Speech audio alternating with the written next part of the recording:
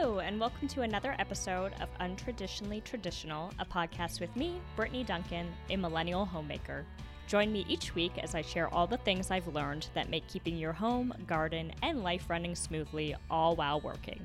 If you are enjoying the podcast, please be sure to subscribe in your favorite podcasting app so you get the episodes downloaded straight to you every Monday. Now, on to today's episode.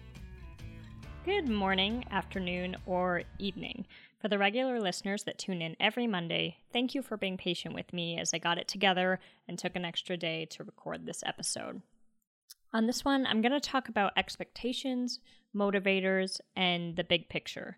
I know that sounds like a lot to dive into, and honestly, this is more of a conversation to myself that I'm sure some of you will relate to. I need to put it out there and acknowledge it, and maybe give some of you comfort along the way knowing that you're not alone if you share these feelings as well. Being a homemaker is hard. Being an adult is hard. Hell, I don't even have children yet, and I know that is hard. Hard is relative, and there's a big pendulum swing on how other people tell us we should react to hard things. There's all these reasons given for why something is hard and how it can be less hard. How often do we tell ourselves, I just need to be more disciplined. I just need to get organized. If only I had more time, and on and on. And here's the thing, there isn't more time. You can be as disciplined and organized as you want, but if you're trying to fit 24 hours worth of work into a 12-hour window, it will never fit. It's not your lack of organization or discipline or drive. I'm willing to bet that for most of us, we are extremely driven and rack our brains in different ways of how to make it work, like we're chipping away at a big puzzle. If I move this grocery shopping piece over here and the workout piece over here, maybe the work project with a deadline can fit in there. No, that didn't work. Okay, back to the drawing board, and we go in this vicious cycle where something is always falling off the list. Now, here's the kicker. The things that fall off the list are usually the things we care about most, or at least that's the case for me. Work pays the bills, and it comes with hard deadlines and expectations. Those are easier to fit into the puzzle because they're usually the set pieces. Hopefully this puzzle analogy is making sense because I'm going to keep rolling with it. You've got your puzzle, and some of the pieces, your work duties, are glued to the table. Try as you might, you are not moving those. And if you do, someone's going to get upset with you that you just tore a puzzle piece trying to pry it off the table. So you're left with little pockets of time where everything else you want to do can fit, except that it can't all fit. Most of us have too many pieces we're trying to put on the board. Our motivators dictate what is going on the board in any given day. Everything we do as homemakers, people really, has a motivation behind it. I enjoy a clean and tidy home, but I also keep the home up to serve the one I love. I want my husband to walk in the door at the end of a long workday and feel weight lifted, happiness flood over that he is done with work and back home in a warm and inviting space where we get to build our lives together. If vacuuming was only about collecting dog hair, I wouldn't be nearly as invested in doing it. I'm looking at the bigger picture. Grocery shopping. If all food was created equal, grocery shopping would be simple. We'd walk in the store, throw 20 random items in the basket, and call it a day. But my motivators add some levels of complexity to what could be a much simpler task. I care about ingredients, quality, processing, and sourcing of the food I bring into our home. Now, your motivators might be different when it comes to food or any other item, and that's totally okay. Continuing with the food example, let's say one of your motivators is time, saving time. Online grocery shopping may be your method because it's faster, where for me, I need to be able to read every label in person. Pre-made meals may fit your wants because you don't have to spend time prepping dinner. Why we do what we do is because of our motivators. Now, I'm not saying that if something doesn't get done, you weren't motivated to do it. I'm saying that you were less motivated to do that task than the ones you completed before it. That may sound harsh, but remember, I'm right here in the boat with you, and while I don't like to hear it, I do believe it to be true.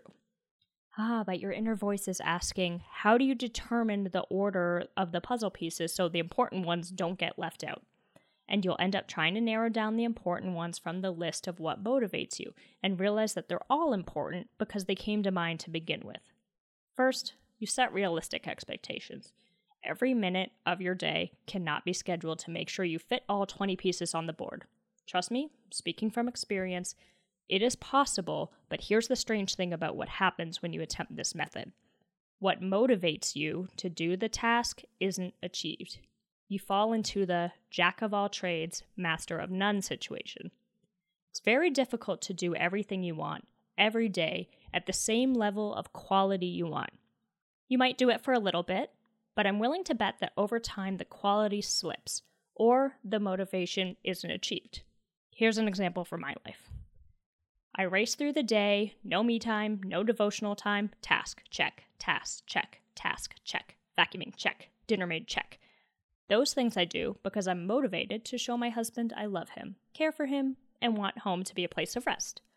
But my husband wants to talk to me while we have dinner, have an engaging conversation. I'm brain dead from jumping task to task with no rest. So, his motivation not being achieved. Dinner finishes and martyrdom enters the room. I walk into the sitting room to see my husband's shoes and socks are scattered on the floor, work bags thrown on the furniture.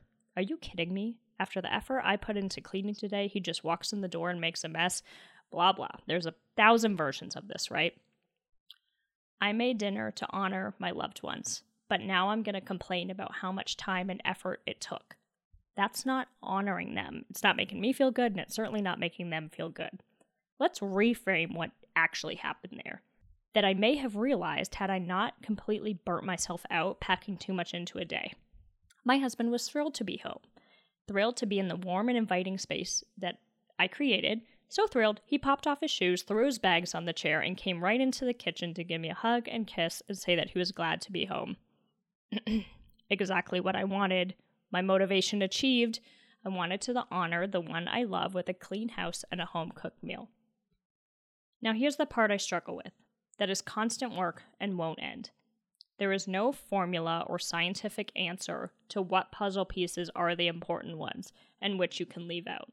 In fact, the picture you're trying to create with the pieces is ever evolving, and that's actually a good thing. What motivated me in college doesn't even enter my mind now. Thank goodness for that. The things that motivated you when it was just you and your spouse surely change when your family grows. Again, a good thing. We need to move with the ebbs and flows and know that some days you're going to be a great wife and a mediocre employee. You'll be a great friend because you accepted a friend's invitation for coffee because she needed to talk. But you let your mom down because you didn't call her when you said you would. Give yourself grace, and the flip side of that, try to give others grace when they don't meet your expectations 100% of the time. We're all doing our best to stay above the water, and in today's world there are so many things to juggle, and it takes work and living in the things to realize if they're worth the time, energy, and effect on our greater motivations. Remember, you're allowed to change your mind. Backing out of something isn't quitting if it isn't serving your greater goal. In fact, when you stay in the things that don't serve your goal, you quit on that goal a little bit with each decision to keep doing whatever it is, knowing it's not going to achieve what motivates you. Well, this is probably going to be the most downloaded podcast episode because I will listen to it 10,000 times to keep myself focused on the bigger picture and goal and not get swallowed by the I shoulds and I need tos of life. Instead, I want to focus on the I want tos and I get tos. Thanks for listening, everyone, and have an awesome week.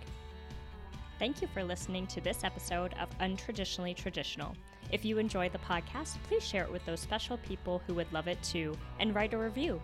For more tips and photos of my home and garden, follow Untraditionally Traditional Pod on Instagram. Until next week, let's continue to make our homes places of joy and service to ourselves and those we share them with.